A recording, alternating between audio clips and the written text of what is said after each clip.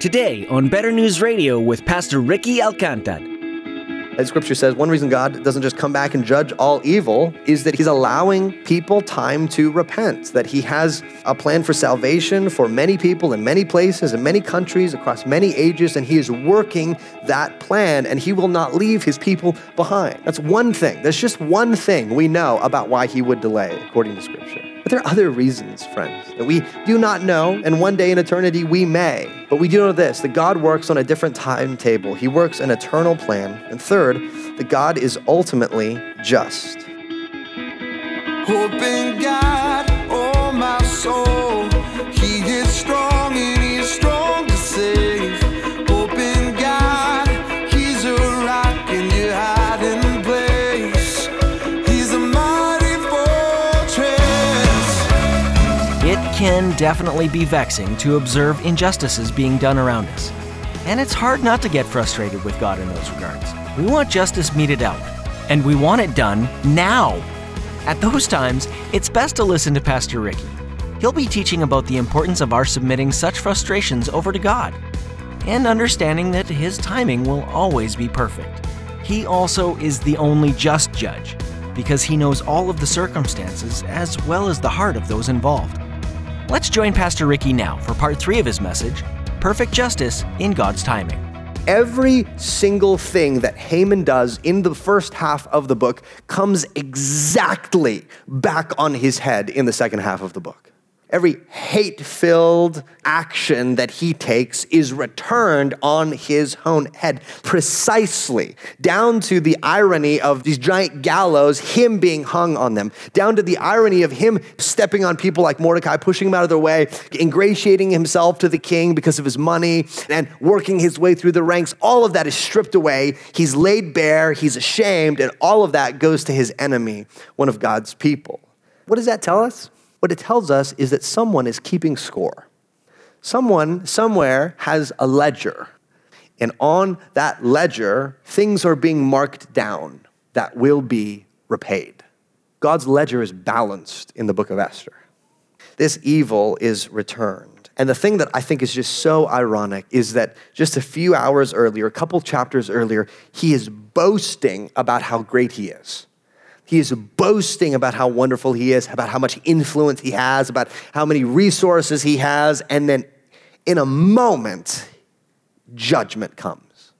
What does this mean for us? Well, it means this, that injustice really will be ultimately judged.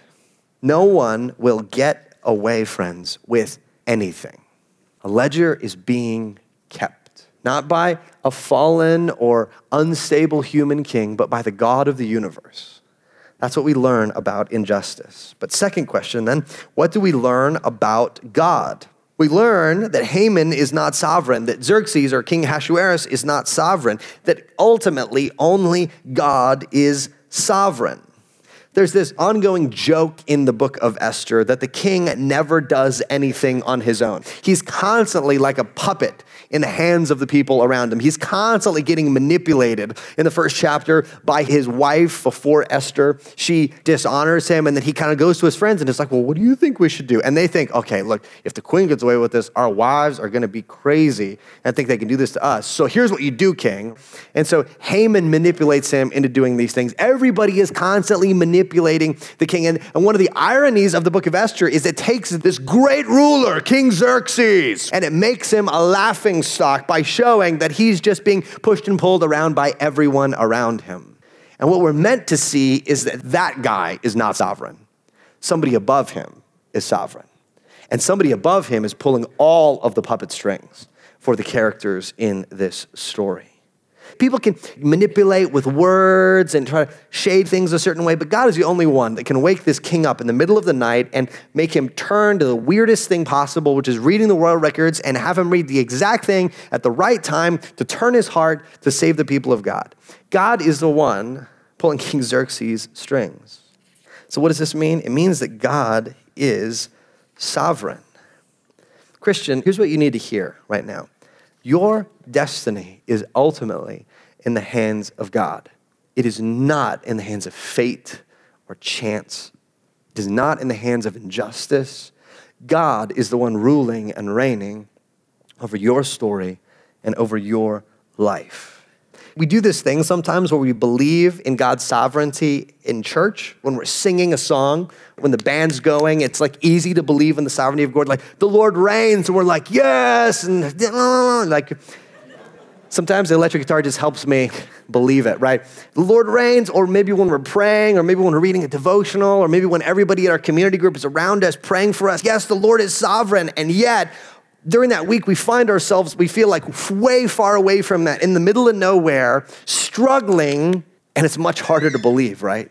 And one of the things that the book of Esther, I think, does for us and for the people of God is it's God reminding his people that even there, in the middle of the Persian Empire, miles and miles away from Jerusalem, far, far away from the land that God promised to be with his people, he is still there. The people of God probably began to think, well, God, maybe he's back there. Maybe he's back there in Jerusalem, but not out here where we're living right now. And then listen, anywhere God's people are, he is there with them. God is sovereign, and he holds the fate of his people in his hands. Second, we learn that God works an eternal plan. If you just pause the story at any point in the first half of the book, you would think that God is failing at his job. But it's not true. Why is it not true? Because God just had a different timetable than we do, than we would looking at the book. See, God is eternal. God works on an eternal timetable. Psalm 90 says this, "For 1,000 years in your sight are but as yesterday when it is past, or as a watch in the night." Isaiah 45 says this, "For I am God and there is no other, declaring the end from the beginning and from ancient times, things not yet done, saying this, my counsel shall stand and I will accomplish my purpose." What does that mean? It means that God has a plan. He has a plan from the beginning for his people and for the world. And he says, listen, my counsel will stand. The things that I have purposed to do will happen. But kind of the caveat, the asterisk for that is that God does not work according to our timetable. Many times we want that. We're like, look, Lord, I can hold out for another week, but that is it. So if you're going to do something and show up, you got like till the 13th or something. The Lord does not work on that timetable. Scripture says that God is not slow as some count slowness, but instead he has a purpose and a plan for why he delays. If God delays, it is not because he's being pushed by outside forces. It's because he has a plan. As Romans 8:28 says, for our good and for his glory. As scripture says, one reason God doesn't just come back and judge all evil is that he's allowing people time to repent, that he has a plan for salvation for many people in many places, in many countries, across many ages, and he is working that plan, and he will not leave his people behind. That's one thing. There's just one thing we know about why he would delay, according to scripture. But there are other reasons, friends, that we do not know, and one day in eternity we may. But we do know this, that God works on a different timetable. He works an eternal plan. And third, that God is ultimately just. One of the things that scripture emphasizes over and over again is that God is just. Here's the thing about our generation, I think in particular, is that we miss one of the most beautiful aspects of God's character because we don't want a God that's like judgy and stuff. We're the generation of like, you don't judge my life, man. You stay in your own business. And so for God to be the just judge feels a little like, whoa, back off. And yet, every time we say, that's not fair, what are we saying? We're saying that somewhere there's an objective right and an objective wrong, and that justice was not done, that injustice was allowed to continue, and we're pointing at it and saying, that should be set right. And that, friends, that longing in our hearts is what God himself answers. See, God that put that in our hearts. We're made in his image, which includes a moral component to it. And even though we're fallen and sinful, and Romans says that our minds are darkened, that we can't see things as we ought, we can still see the big outlines, I believe, of right and wrong and justice in many cases. When we see something on the news where somebody is murdered, or somebody is raped, when we see child soldiers who are kidnapped and brainwashed and meant to fight and die for some brutal warlord, when even a family member hurts us deeply and gets away with it, there's something in our hearts that says, that's not fair. And the Lord says, that's right. That's right. Deuteronomy 32:4 says, all God's ways are justice, a God of faithfulness and without iniquity. Just and right is he. Meaning that God's very character is itself the definition of justice. There is no iniquity, no sin, no evil, no injustice in him. Everything he does is right.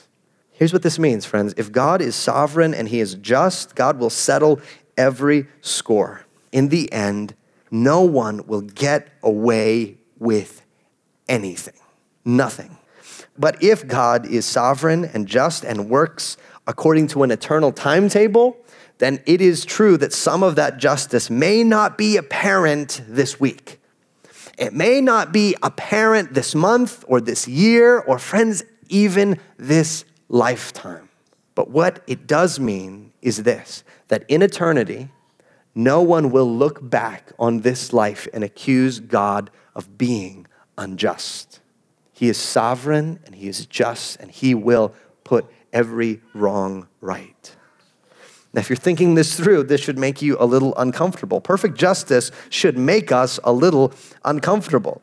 We're uncomfortable maybe with the fact that the Jews are given permission to wipe out a bunch of people, but these people are people attacking them.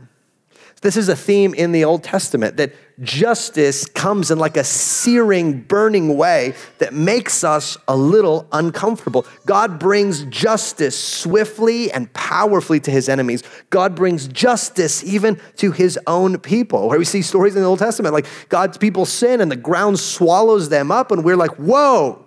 Karen Jobes, one of the commentators, says this: we seem to want God to destroy sin and evil, but leave people alone. However, sin and evil do not exist apart from beings who sin and beings who do evil. The problem is with us in humanity. We're uncomfortable, but we have to remember that God is perfectly holy and perfectly just, and he sees every heart, and no one gets destruction that does not deserve it.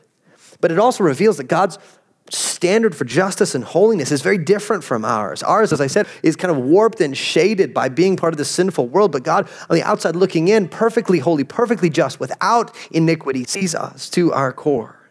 So, section 3, in the last section, is this: what we learn about ourselves. What do we learn about ourselves? If all that is true about God, we need to learn some things about ourselves. If all that is real, then the question should be, well, then how can any of us survive God's justice then? If he is keeping a ledger somewhere, marking down every time that we have sinned. And what is sin? Well, sin is not obeying his command to love him with all of our heart, soul, mind, and strength, and to love our neighbor as ourselves. Sin is summed up famously in the 10 Commandments. And listen, guys, if we just took time today and tried to run through the 10 Commandments and go like, okay, how are we doing with the 10 Commandments? We'd probably be good about some, like we didn't murder anyone this week. At least I hope not. If you did, then we need to have a different conversation after this message. But we'd be going, okay, yeah, well, that's good. I'm doing good this week. And then Jesus kind of says, okay, but remember, he sees your heart though. Remember that in your heart, when you see that person and you think, I wish I could just kill them, really, the Lord sees it. See, it didn't come out into the world, but it came out in your heart, and the Lord could see it quickly and easily. And so you think, okay, well, maybe not. Maybe let's not do that one. What about not stealing? Okay, I didn't steal. Really? You've never stolen credit that wasn't yours? You've never stolen somebody's boyfriend or girlfriend? You've never stolen a promotion? Even if you've never done that, have you wanted to do it? Have you envied somebody? Have you said, oh, I can't believe they have that and I don't? Once you start working, and that's not loving your neighbor as yourself, right? You should be like, that's great. I'm glad that my neighbor has that. No, we don't do that. So we work our way through the 10 Commandments, and what we see is that nobody measures up to God's standard of justice and holiness. Romans 3 says that no one is righteous. No, not one. No one understands. No one seeks after God. There's a part of our hearts that we put up to the line of justice, and we're like, okay, I should be close, right? And we bring all of our good deeds, and then we bring all of our bad deeds, and you're like, why is that pile bigger? But like, okay, just put that aside for a minute, and then we get this, and we think, I should be close, right? And we look up, and we realize we're standing in the Grand Canyon. See, how can any of us survive? Why then would God even be kind to his people? Listen, Esther and Mordecai themselves have wronged God in a sense. Esther has totally abandoned the entire law of God and married a pagan king.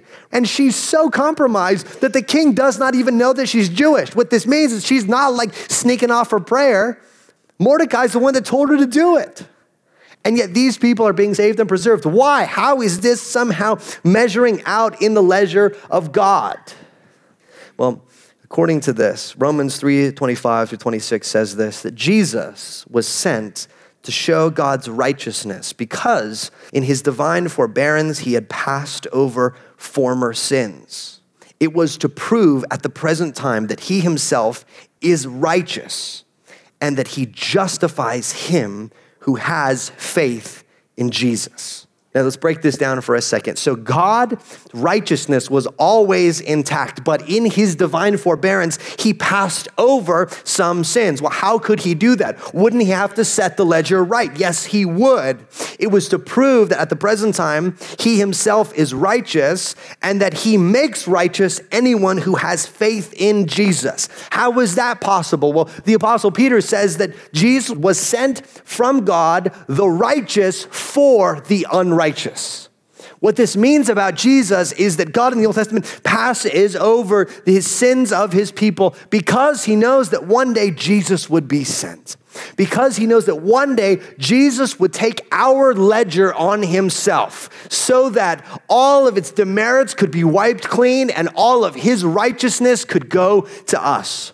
In an amazing way, listen, it is like Mordecai who messed up and yet at the end of the story finds that all of the righteousness and good things and riches and wealth of another are suddenly transferred to his bank account and he's wearing a robe of righteousness and he's standing before the king.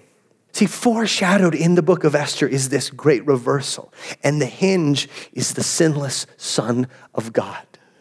What it means is this, friends, is that when God pulls up our ledger, he no longer goes line by line through our teenage years and our 20s and whatever else and sees every sin, every wicked deed. Instead, he sees stamped on it with the blood of Christ, paid in full. And we flip at the end and we see, I didn't earn any of these things. And he says, oh yes, these are coming your way. Riches and glory and life eternal are coming your way. And you say, I did not earn this. He says, oh, but Christ did. We're given a brand new ledger, friends. Here's what this means. If you're not a Christian, I want you to hear the good news of Jesus today, that today you can walk out of here with a different ledger than you walked in with. I think it's hard because it starts with humility. It starts with recognizing, look, flipping through your ledger, you may have like made some notes where it makes you feel better about what's there. But if you take that before the sinless God of the universe, you will be condemned. But there is another option because Jesus' ledger is free for the taking. That's what it says, that he justifies him who lives a lifetime of good deeds. No, justifies him who finally goes back and makes everything right. No, he justifies him who believes with a strong enough belief. No, it justifies him who just has faith in Jesus. Your ledger today could change like that, and I would encourage you, repent and believe and get in on this while the getting is good. Very briefly, in light of this, what do? 3 brief reflections here at the end. First, in light of all this, we trust God to bring justice. Rather than allowing the world to grind us down or leave us in despair, we look ahead. We remember that God will set everything right in eternity. Friends, here's the reality. Every wound of ours will be healed. Everyone that's hurt us will meet justice one way or another. And every one of our good deeds that's overlooked in this life will be seen and rewarded. And in light of that, we should be the happiest people on the earth. Like, okay, Judge got away with it, age 7. It's okay. In light of all of eternity and what I deserved and where I'm going, I'm like, look, I'm just going to leave all that stuff to God. That family member that wronged me, I'm going to leave that to the Lord. That promotion that was supposed to be mine, I'm going to leave that to the Lord. That's not going to eat me for the rest of my life because I know where I'm going. We'll trust God. Second, we refuse vengeance and we show mercy. Romans 12:19, this side of the cross says this, beloved, never avenge yourselves, but leave it to the wrath of God. That is a powerful statement. He says, don't you go and take revenge, because listen, if that person does not repent, far worse than you could do will fall on them. For it is written, vengeance is mine. I will repay, says the Lord. To the contrary, this is how we're then to act. If your enemy is hungry, feed him. Why? Because we were starving and he fed us. If he is thirsty, give him something to drink. Why? Because we were dying and he gave us a river of living water. 4, by so doing, you will heap burning coals on his head. Do not be overcome by evil, meaning don't be overwhelmed, but instead overcome evil with good. What this means is we're never to pursue vengeance, but instead we're going to be quick to show mercy. This is the reality. Either that person will get what they deserve or they will get Jesus. So even our worst enemies, we should be quick to say, take Jesus. I don't know how I got in on this, and I know you wronged me, but here's the reality. You can get in on this too. I was shown unbelievable mercy. You can be shown the same mercy too. Third and last, in light of Christ, we act justly. This is very brief, but if God is sovereign, if he sees everything, we should act justly, shouldn't we? If God works on a long timetable, we can't assume that we're going to get away with stuff. Even in the lives of his children, God does bring discipline. There are seasons of discipline to help us turn away from sin. We don't want that, right? And we shouldn't assume like, oh, I've gotten away with it for a week or a month or a year, that nothing's coming.